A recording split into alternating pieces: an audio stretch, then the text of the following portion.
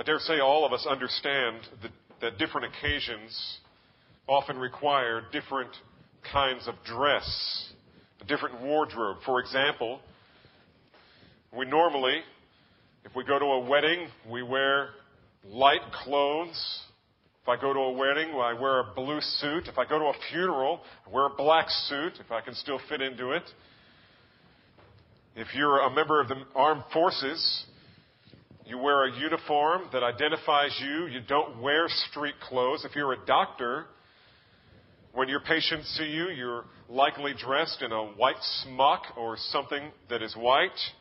Not always. But if it's not white, it'll be something else that's uniform, something that identifies you. If you are a lawbreaker and you are arrested, then there's a special wardrobe for you provided free of charge by the penal system of our state or our nation. And when folks leave prison, when they walk out that door for the last time, before they leave, they set aside the old prison clothes and they put on street clothes, normal clothes, to blend in with everybody else. It's normal. We expect that. In Ephesians 4, Paul is explaining to us that when a person comes to know the Lord Jesus Christ, when they become a child of God, an amazing transformation happens. And along with the invisible, internal change of the heart, something external changes as well. What they wear on the outside is now consistent in growing measure to that which identifies the truth of who they are on the inside.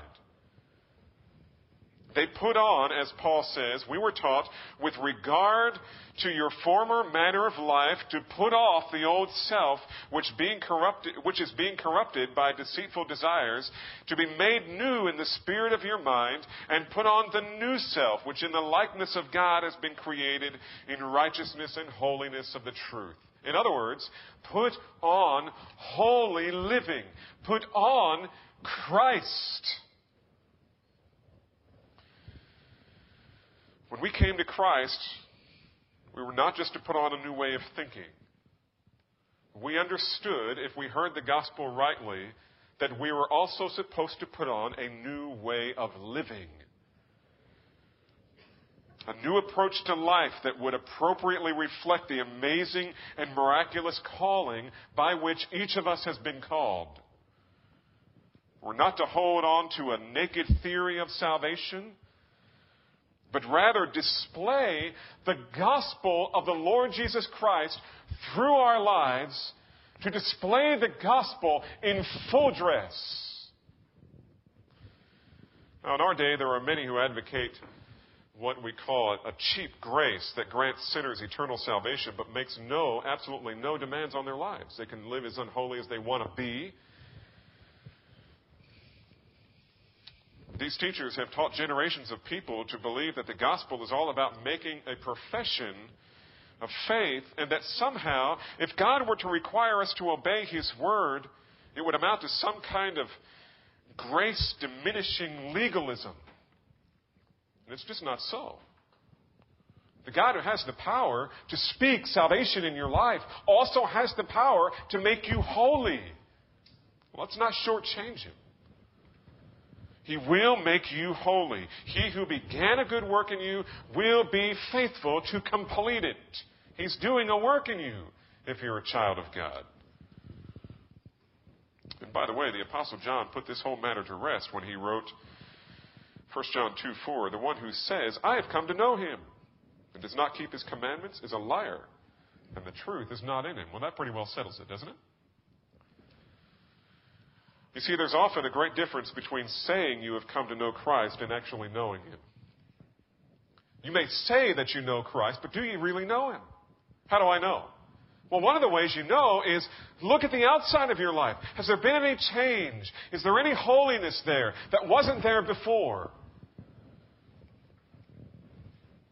Our lives begin to display the characteristics that are strikingly similar to Christ's. We begin to dress like Christ. we begin to dress. Our life, it begins to be dressed in robes of righteousness. In preparation for the day when we see Him and He hands us the robe of righteousness, that we'll all stand before Him wearing white garments, white as snow, because we've been purified in Him. So before we ever speak the gospel, it is incumbent for us to live the gospel. Knowing the gospel, embracing the gospel, speaking the gospel must come along with living the gospel, wearing the gospel. We need to set it on display in full dress by the way that we live. Now, up through verse 24, Paul has been speaking in general terms about the need for us to do this. But beginning in verse 25, he starts to give some very specific instructions. And the rest of the book is like that. The first 3 chapters of the book, as we have said many times, is all theology. It's doctrine. It's teaching us who we are in Christ, telling us who the church is. There aren't any commands there. But then in chapter 4, he starts to tell us what implications those truths ought to have in the way that we live in our practical everyday lives. And so from here on, basically it's all practical teaching about how we are supposed to live now that we have been called by this miraculous and eternal calling. And that's why Paul starts in chapter 4, verse 1. Therefore, I, the prisoner of the Lord, implore you to walk or to live or to dress in a manner worthy of the calling with which you have been called. Beginning in verse 25, he starts to get very specific about the instructions he has for us in terms of how we live. In fact, he offers 4 characteristics, I think, that dress our lives with the gospel. 4 things that dress our lives with the gospel. 4 very, very practical issues of life that ought to be ours in the way we live, so that when people see us, they say, something different about him. Not sure what it is. Something's different about her. They live a little differently than everybody else. They're a little more, I don't want to say holier than thou, but maybe just good. They just seem to be good. They're just good people. Don't know what it is about them. What are those things? 4 of them. Number 1, our lives should be characterized by, number 1, speaking the truth. Speaking the truth. Now let's look at this, starting in verse 25. Therefore, laying aside falsehood, speak truth, each one of you with his neighbor, for we are members of one another. You see, since we have embraced the ultimate truth in the person of Jesus Christ, it makes sense that we should now speak the truth. We have embraced the truth, now we speak the truth. That's what it means to live up to the life that God has called us to. In fact, Colossians 3, 9 and 10 makes this explicit. Do not lie to one another, he says, since you laid aside the old self with its evil practices and have put on the new self, who is being renewed in the true knowledge according to the image of the one who created him. Don't lie. Why? Because something miraculous has happened to you. You're not the person you used to be. Things have become new for you. You're a new creature. You've laid aside the old self. The moment you trusted Christ, the old self was out. The new self was in. And the Holy Spirit was presiding over it all. You see, Paul viewed lying as a dominant characteristic of the old life. Lying is a dominant characteristic of unbelief. We were liars who were utterly and completely lost. We spoke lies because we believed the lies that were fed to us by the ultimate liar, Satan himself. Now, none of this should exist among followers of him who is the truth. If we have come to know the one who is the way and the truth and the life, then laying aside the old habit of lying should be the most natural thing in the world for us. We don't lie anymore. We tell the truth. Even to our own hurt, we tell the truth. Children, this is especially important for you to learn. It's especially important for you to learn. In our household, there are a lot of things that we haven't done well, but one thing that by God's grace we have is we have been absolutely intolerant of lying. You can ask any one of my children, what happens in your house if mom and dad catch you lying? And they will tell you, there are 3 things that we do that I won't share from the pulpit. But it tends to curtail lying. And it's something special that we do just for that. We tell our kids, lying is bitter. It's bitter. People hear lying, it's bitter. It's not sweet. It's not nice. It's not good. It doesn't honor the Lord. We need to teach you to tell the truth. Always tell the truth. Even if you think you're going to get in trouble. Even if you know you're going to get in trouble. Because listen, you can either get in trouble for doing what's wrong, or you can get in trouble for doing what's wrong and lying about it. But sometimes explaining it doesn't make any difference, but eventually it sinks in. The importance of telling the truth. Our whole legal system, by the way, is built on whether or not people tell the truth. That's why when people come before the judge, they used to put their hand on a Bible. I'm not sure they do that much anymore. But you have to swear, I will tell the truth, the whole truth, and nothing but the truth, so help me God. Why? Because the whole legal system breaks down if people who take the witness stand don't tell the truth. In the body of Christ, it's even more important. None of us should be known as a person who is undependable in what he says. We need to lay aside all lying. The term laying aside means stripping away or casting off. It's the same word that's used in Acts 7:58 when the Jewish leaders in Jerusalem laid aside their coats at the feet of a young man by the name of Saul as they prepared to stone another young man by the name of Stephen. They laid aside their outer garments so they could be more free to do their wicked work. And what Paul is telling us is that the Christian lays aside falsehood because falsehood, among all these other things, falsehood encumbers us. It keeps us from being able to do the work that God has called us to do. It short-circuits the spiritual wiring in our lives so that we can't function the way we should. And notice, why is lying forbidden? Why is lying forbidden? Now, this may surprise you. Certainly it's because it's a sin against God, but that's not the reason that Paul gives. It's not the reason that Paul gives here. It is forbidden because it is a sin against what? The church. Isn't that interesting? He says this. Therefore, laying aside falsehood, speak the truth to one another, each one of you, with his neighbor, for we are what? Members of one another. We're members of one another. This is a sin against the church. One of the primary themes in Ephesians is the church, and we've looked at that again and again. And Paul's favorite metaphor for the church is, as you know, the body, the human body. Now imagine what it would be like if parts of the human body began lying to each other.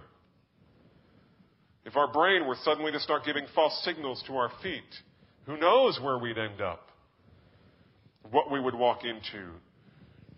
If it falsely reported hot and cold, we would freeze to death because we felt warm, or be scalded in a hot shower because we felt chilly. If our eyes decided to send false signals to the brain, and we came to a dangerous curve while we were driving, we may think we're on a straight road.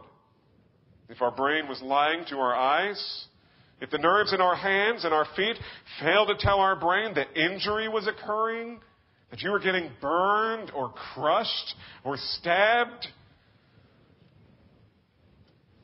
it'd cause serious damage. In fact, if you know anything about Hansen's disease or leprosy, as it's often called, that's the whole problem. Your nerves become insensitive. And so you start injuring yourself. And lepers were known for losing fingers and even losing limbs because they weren't getting the right signals. The brain wasn't giving the right signals Leprosy causes a person's body to lie against itself. And it damages the whole body. That's what happens in the church. People start lying to one another. You start slipping one past each other. You don't tell the truth about where you are in your walk with the Lord. Someone comes to you and says, how's your faith? How's your time in the Word? Oh, it's good. It's good. But it's not good. What are you doing? You're lying. It's not good. You're struggling. In fact, you're not even struggling. You're wallowing. And we say, oh, we're doing fine. Doing fine. What can I pray about? Oh, nothing. Everything's good. It's not good. You're really struggling. Don't lie. Speak the truth to one another.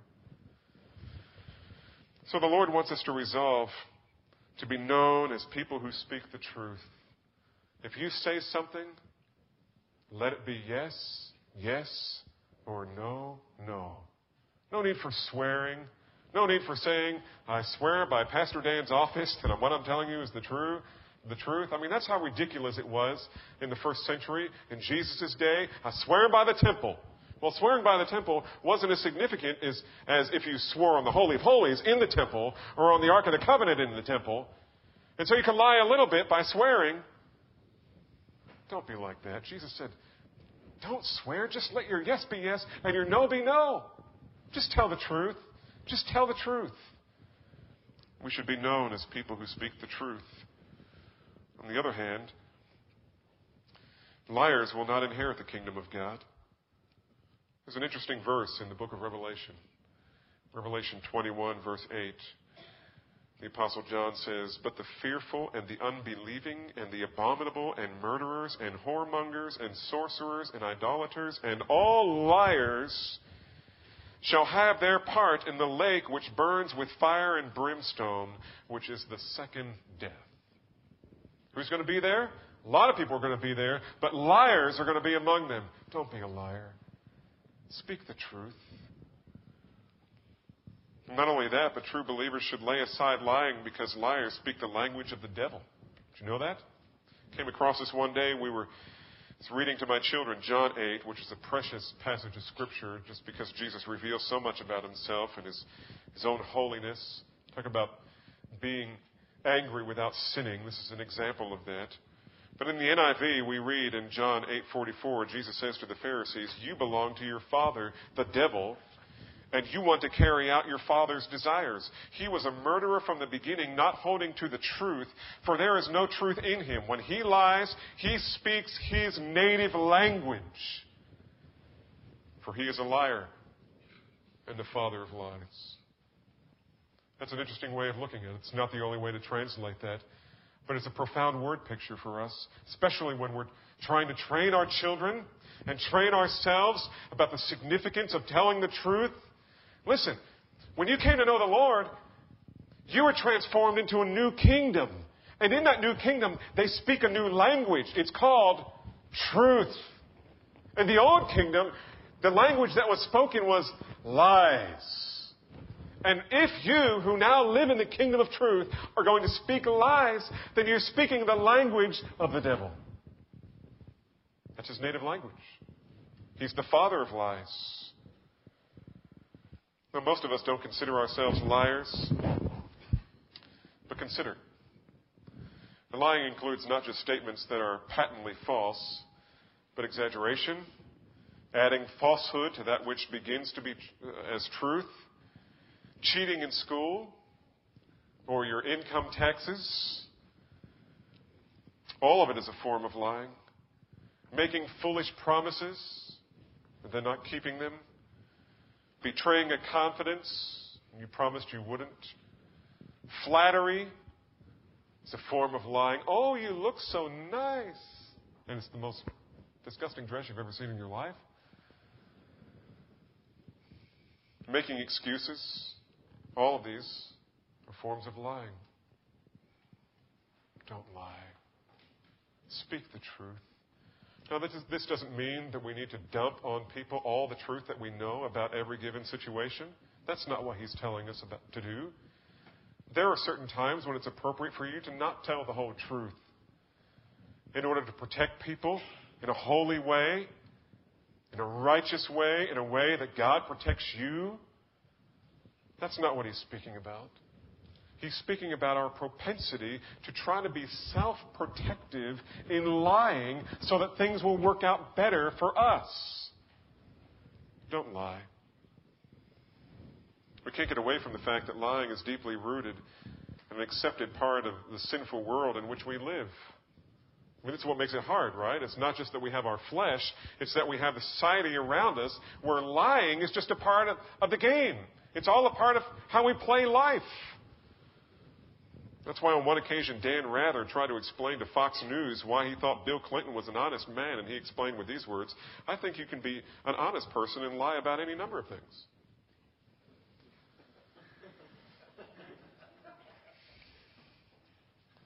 Instead of lying, however, the believer is to speak the truth. Jesus is the way and the truth and the life. John 14:6. The Holy Spirit is the Spirit of truth. John 14:17.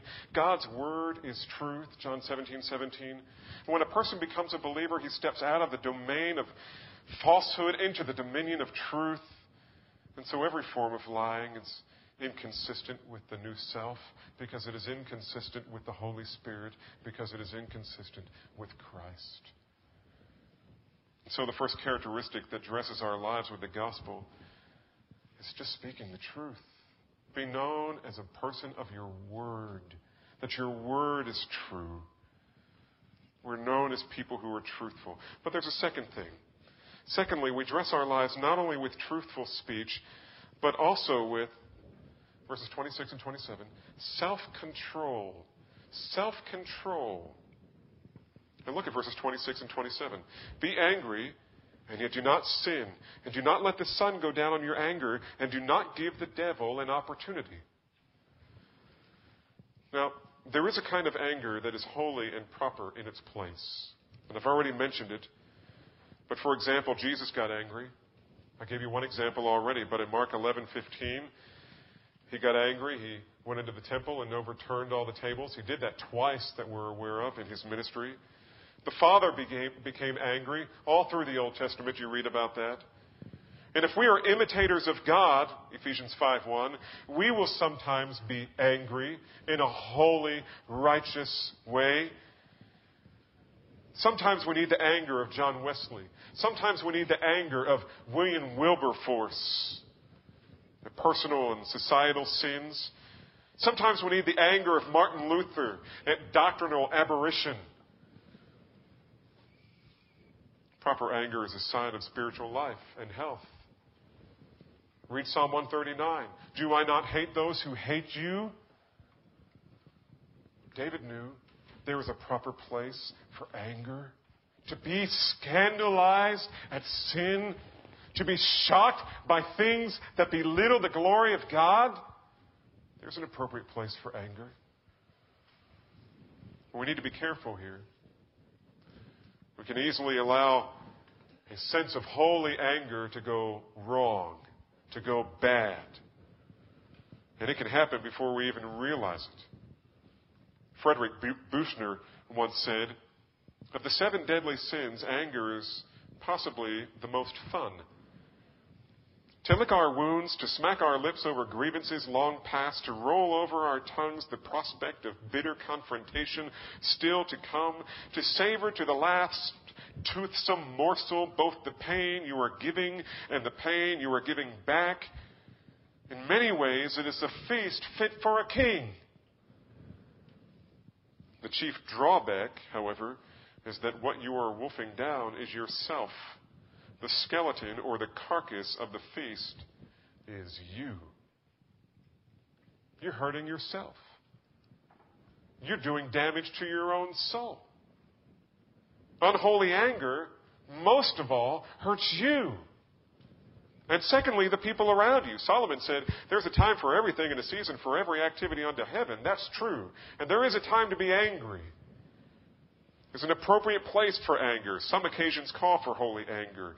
Righteous anger is the kind of anger that the Lord's people use when they are scandalized by evil, injustice, immorality, and ungodliness of every sort. We need to be careful not to let our holy anger turn into sin. And it can happen. And it can happen quickly. Well, how do we do that? How do we keep from allowing holy anger to turn into sin? Or allowing unholy anger to do more damage? Answer? Paul says, let the day of your anger be the day you deal with it. Don't let the sun go down on your anger. Deal with it quickly. Don't let it simmer. Don't let it settle in and boil over and become something ugly that you only have to deal with later. And by the way, anger is the kind of emotion that Satan can take advantage of so quickly that you may not even realize when it's happening. Charles Hodge wrote, anger, when cherished, gives the temper great power over us as it furnishes a motive to yield to his evil suggestions. When you're angry, you are most susceptible to the temptations that Satan and his minions bring.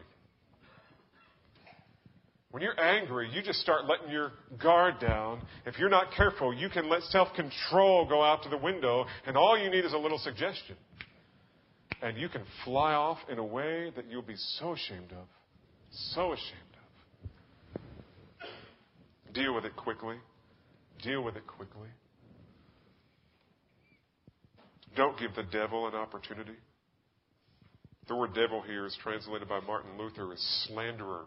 He is the great accuser of the saints. And when we cling to our anger, we open the door to every kind of sin that naturally springs from it and gives him opportunity to slander all the more. This is really practical, folks, because of all of us struggle with sinful anger, do we not? All of us become angry from time to time. Holy anger is concerned about injuries done to other people. Holy anger is concerned about injuries done to the name of the Lord or to a brother or sister in Christ. The sinful anger is self-defensive, self-serving, resentful about what others have done to cause us harm. And sinful anger almost always leads to thoughts of revenge. That's why Paul had to write in Romans 12:17 through 21. Never pay back evil for evil to anyone. Respect what is right in the sight of all men. If possible, so far as it depends on you, be at peace with all men. Never take your own revenge, beloved, but leave room for the wrath of God. For it is written, vengeance is mine, I will repay, says the Lord. But if your enemy is hungry, feed him. If he's thirsty, give him a drink. For in so doing, you will heap burning coals upon his head. Do not be overcome by evil, but overcome evil with good. If you open the door to anger and keep it open for too long, you will give the devil an opportunity.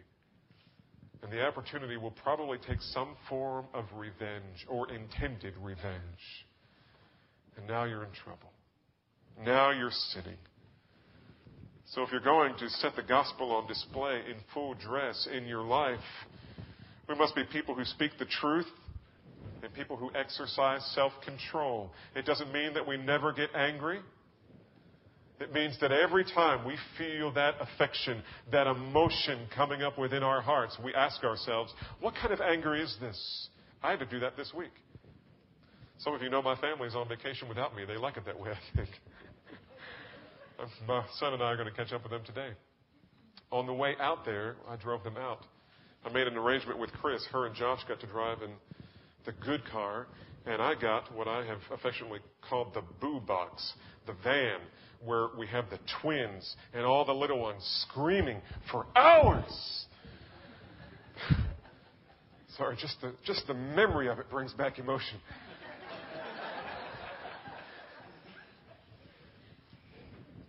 And by the time we got there and got settled into our place, I just about had lost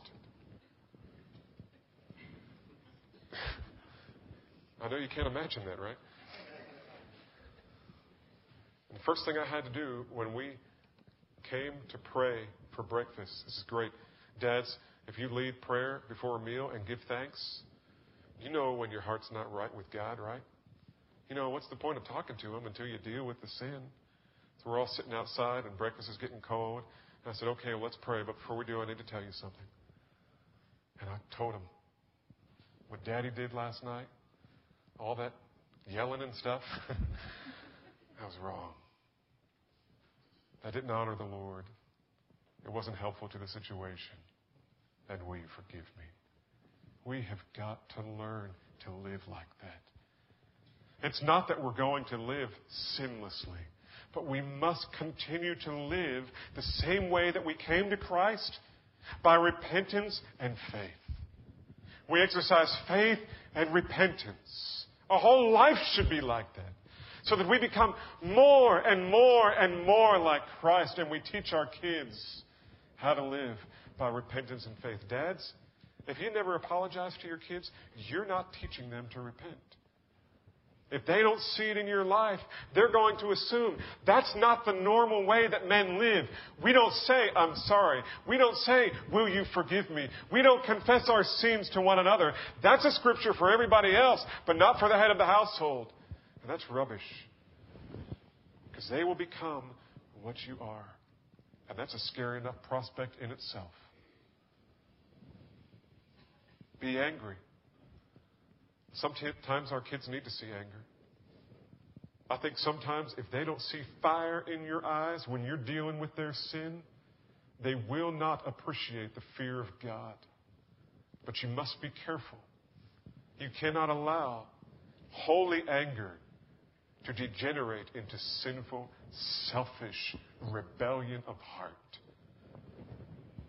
And so if we're going to set the gospel on display in full dress, we must be people who speak the truth and exercise self-control. But there's a third characteristic that should mark our lives. Verse 28, generosity. Generosity. Look at verse 28. He who steals must steal no longer, but rather he must labor, performing with his hands what is good, so that he will have something to share with the one who has need. Now here is a simple yet profound illustration of what Paul means when he speaks of the transforming power of the gospel. When a thief comes to know Christ, what should be the very first thing that's evidenced in his life that demonstrates a transformation has happened? He gets a job, and he starts to work. He doesn't steal anymore. And as a result of his hard work, he earns money, and now he begins to give and share and demonstrating the generosity, the grace of the Lord Jesus Christ. That's what it should look like for all of us. When a thief comes to know Christ, he must take off like an old, stinky, lice-infested garment that thieving, stealing lifestyle and replace it with a new robe of generosity made possible by hard work. I would guess that most of us haven't a clue how rampant the problem of theft is in our country. There was a paper given at an American Psychological Association symposium, which I don't suggest you read, on employee theft, presenting a breakdown of the $8 billion that inventory shortages cost department and chain stores every year. How does it break down? $8 billion in losses. How does that break down? How do we account for that? Well, of those losses, 10% were due to clerical error. Number counters, bean counters, just got it wrong. Made a mistake. 10%. Shoplifting, 30%. Guess what got 60%? 60% of the losses, or $6 million a day, was due to employee theft. Stealing from the company you're working for. And it happens all the time. I read somewhere this week that many stores have had to charge 30% more than they otherwise would for what they sell just to make up for the loss of things that are stolen. You want to know why prices are so high in the department stores? It's a big problem in our time. And this is one of the top 10 items, by the way, that God lists for us, things not to do. See if this rings a bell. Thou shalt not steal. That's pretty clear. There's a second one like unto it, namely, thou shalt not covet. In other words, you're not allowed to take something that belongs to someone else, and you may not even relish the thought of getting what they have. We're not to covet. Oh, I wish I had that. Oh, I wish I had that. You remember the scene, and I know I've kind of bashed VeggieTales, but there's that one scene with Madame Blueberry, and she's got the pictures of all the neighbors' stuff, and she's got it on a Lazy Susan so she can turn it around and just covet all her neighbors' good things. When a person comes to Christ, his attitude should change from a passion to get and get and get to a passion to give and give and give. We should be known as the greatest givers the world has ever seen. And the church always has been. We've always been the primary givers to need. But you know what? That's less and less and less true. I think I read somewhere recently that the average giver in your average church gives 2% of their income, at the most 1.5% of their income. Things have changed. And we give no more than the world gives. That's what Paul meant when he told Titus, urge bondslaves or employees to be subject to their own masters in everything, to be well-pleasing, not argumentative, not pilfering, but showing all good faith, so that they will adorn the doctrine of God our Savior in every respect. Are you adorning the doctrine of God by the way that you live? Are you being careful when you're on the job not to take things that don't belong to you? We should be known as people who work hard to earn money, not just to pad our lives with comforts, but to experience the joy of meeting the needs of other people. Because Jesus said, it's more blessed to give than to receive. Instead of being freeloaders and gold brickers, who are always cutting corners and never really giving the employer an honest day's work for a full day's pay, we should be known as dependable employees who work hard and give generously. That's how we adorn the gospel with our lives. And anything else is a reproach. The biblical call is to liberate ourselves from covetousness and grasping, and to work hard so we can generously share with others.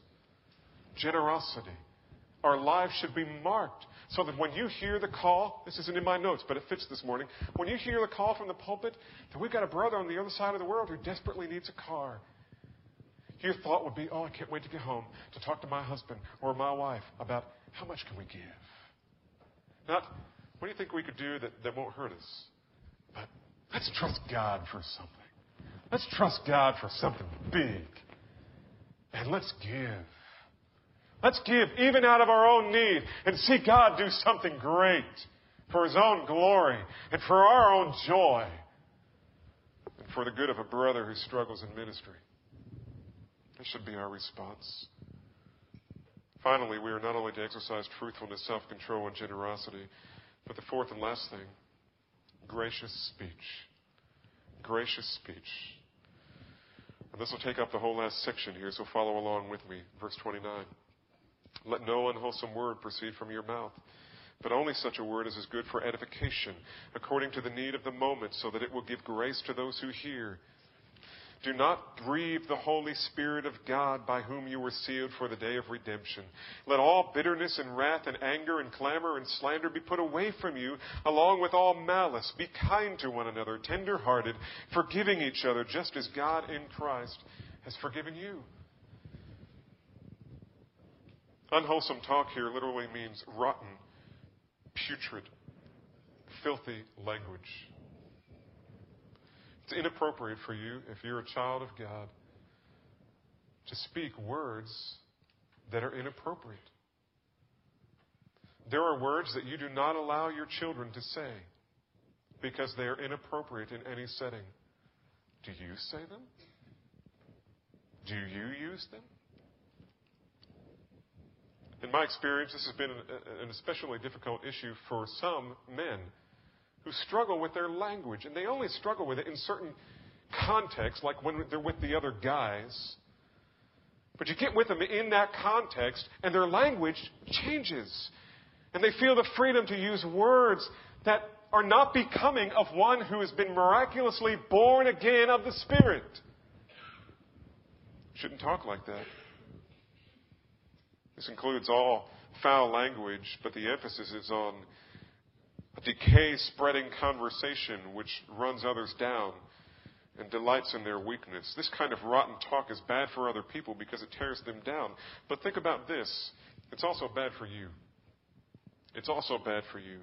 It's bad for you because when you tear a brother or sister down, or when you use rotten language, it does something that Paul describes here.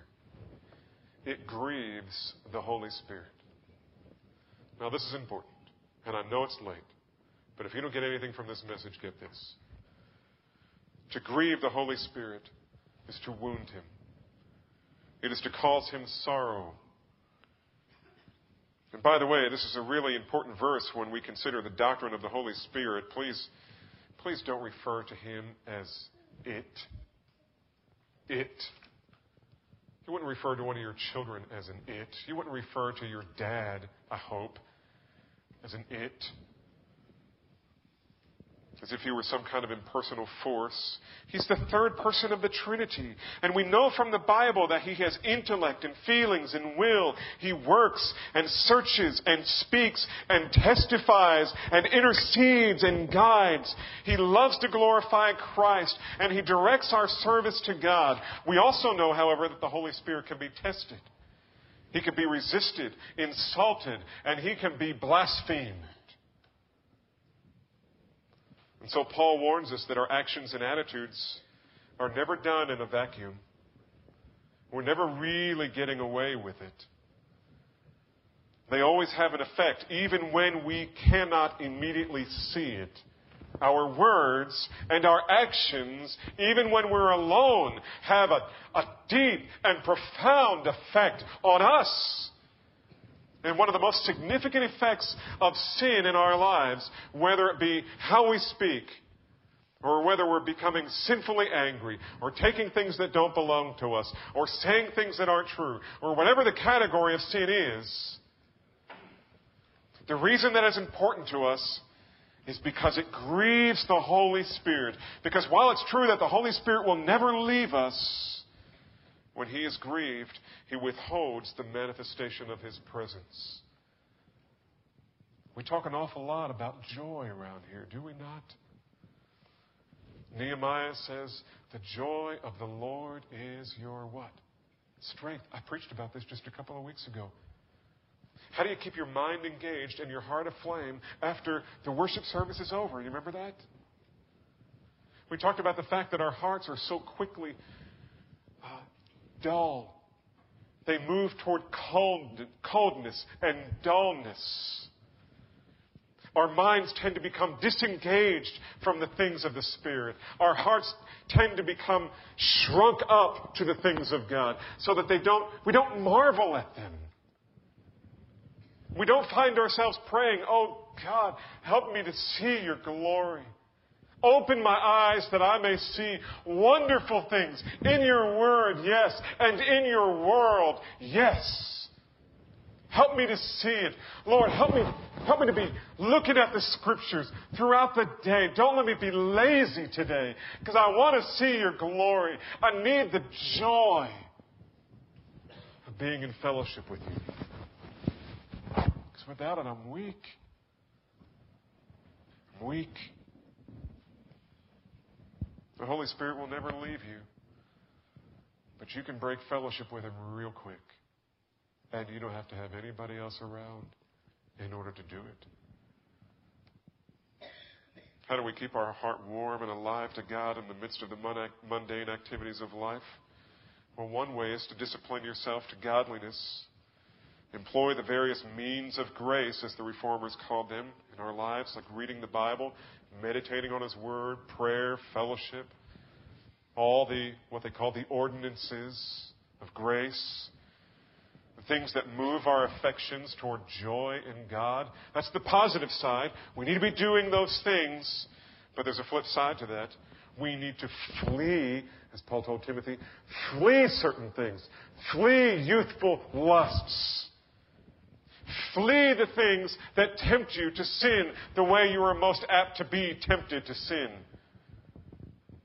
And so if the fire of the joy of knowing the Lord Jesus is out, if your heart for God is cold, may I ask you a question? Could it be that what you are doing, things that you are doing, or attitudes that you are clinging to are grieving the Holy Spirit? He hasn't left you. He'll never leave you. But I ask you, is there anything that you are doing? And not just the adults, but you children. Is there anything going on between you and your brother or you and your sister that is grieving the Holy Spirit? When you hear your dad in, your family worship time or your preacher on Sunday morning talk about the joy of knowing Jesus, and you maybe have tasted that a little bit, but you don't know where it is most of the time, could it be that you're grieving Him by the kind of jokes you tell, by the kind of attitude you have against one another? Could you be grieving Him in the way that you use your time during the week? Could you be grieving Him? I would dare say that's where your joy went. Are you lying to someone? Are you giving vent to your anger in an unholy way? Are you taking things that belong to someone else and justifying the sinful behavior with excuses?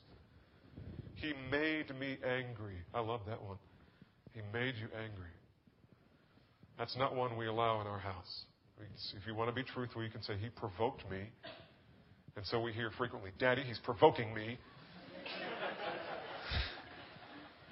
Well, okay, that's the truth. He didn't make you angry. If you succumb to that provocation, then it's your own sin and you need to own it. But no one makes you angry. No one makes you steal. No one makes you stingy. And no one makes you graceless. Or maybe there is something else in your life that is grieving the Holy Spirit. Don't be surprised. You hear me talking about the joy of the Lord? You see people in this body who are excited about the Lord all the time. And you think, oh, they must have been born with it. No, they were born with Jeremiah 17:9, just as you. The heart is deceitfully wicked. Who can know it? It's an awful thing. It's a wicked thing. It is not a God-exalting thing. Well, what do they have that I don't have? They have the Holy Spirit in their life, ungrieved. They have an ungrieved Holy Spirit in their life. A Holy Spirit who is alive and well. He always is. But we can sense Him. We know He's there. His Spirit testifies with our spirit that we are a child of God. There are subjective things going on in our hearts that are good and empowering and nurturing and strengthening. But it doesn't happen by default. You know what happens by default? The words Paul uses here, verse 31. We're just going to rifle through these. Bitterness, wrath, anger, clamor, slander, malice. Charles Hodge calls them all intimately related evils. Real quickly, bitterness means sharp or venomous. It's the kind of speech that has a corroding influence on the person who receives it. The command to lay aside every form of communication which corrodes our minds or wounds the feelings of other people. That's what he's talking about. Wrath comes from the word meaning to burn. It's sometimes related or translated rage. The next one, anger, as Paul speaks of it here, is the unrighteous form of passion. Clamor. It's not a word that we use very much in our day. It expresses the idea of yelling and screaming at one another. I've counseled couples. I mean, you expect this from children, but I've counseled couples who do this frequently. They throw plates at each other, they yell and they scream. It should be no part of a believer's life. Don't be a screamer. Don't be a yeller. Don't caterwaul in your house. Slander is the next word. You know what the Greek word here is? Blasphema. Slander. It's not referring to blaspheming God, but blaspheming another person. It's a speech that springs from the deep anger and is designed to injure. It's designed to wound. It's designed to hurt back. Malice is a general catch-all term that covers all of these kinds of sinful speech. It simply means bad or depraved speech that is intended to cause harm. But instead of speaking like this, you're supposed to take that kind of stuff off, like a jacket. Take it off, lay it aside. We've got a new one for you. God is going to give you new clothes. And they look like this. Kindness. Verse 32. To be kind is to be useful or determined to do good to other people. We pray this on Sunday mornings, every morning early when the elders meet. God, help us to be others-minded, to be reminded that we're here to minister to others and not to ourselves. Help us be kind. Help us be gracious. Tender-hearted is the next word. It's often a word translated compassionate, especially when someone is suffering. Especially when someone is suffering. Are you compassionate? Or do you see them as a problem with 2 feet on it? And forgiving simply means to pardon freely, just as God in Christ forgave you. One of the commentators I read emphasized the fact that God, apart from Christ, is not forgiving. He is not merciful to you. If you come to God apart from Christ, there is no mercy. But God in Christ has been infinitely compassionate to you, infinitely merciful. He is forgiving you of sins you have never confessed, and sins that you have not even committed yet. Be forgiving. We're to speak to one another in such a way that our words become vehicles of grace. That's what he says. But only such a word is good for edification. Building up is the word, according to the need of the moment, so that it will give grace. You are to be a channel of grace with your words. Your words have supported those, Eliphaz told Job, your words have supported those who stumble and have strengthened the faltering knees, Job 4:4. Colossians 4:6, the commentary on Ephesians says, let your speech always be with grace, seasoned with salt, so that you will know how you should respond to each person in each circumstance. And Proverbs 12:18 says, the tongue of the wise man brings healing. That's how we should live. We're to be gracious with one another like this because that's how God in Christ treated you. That's how God in Christ treats us every day. He doesn't give us what we deserve. He doesn't give us what we deserve. He gives us mercy. He gives us grace.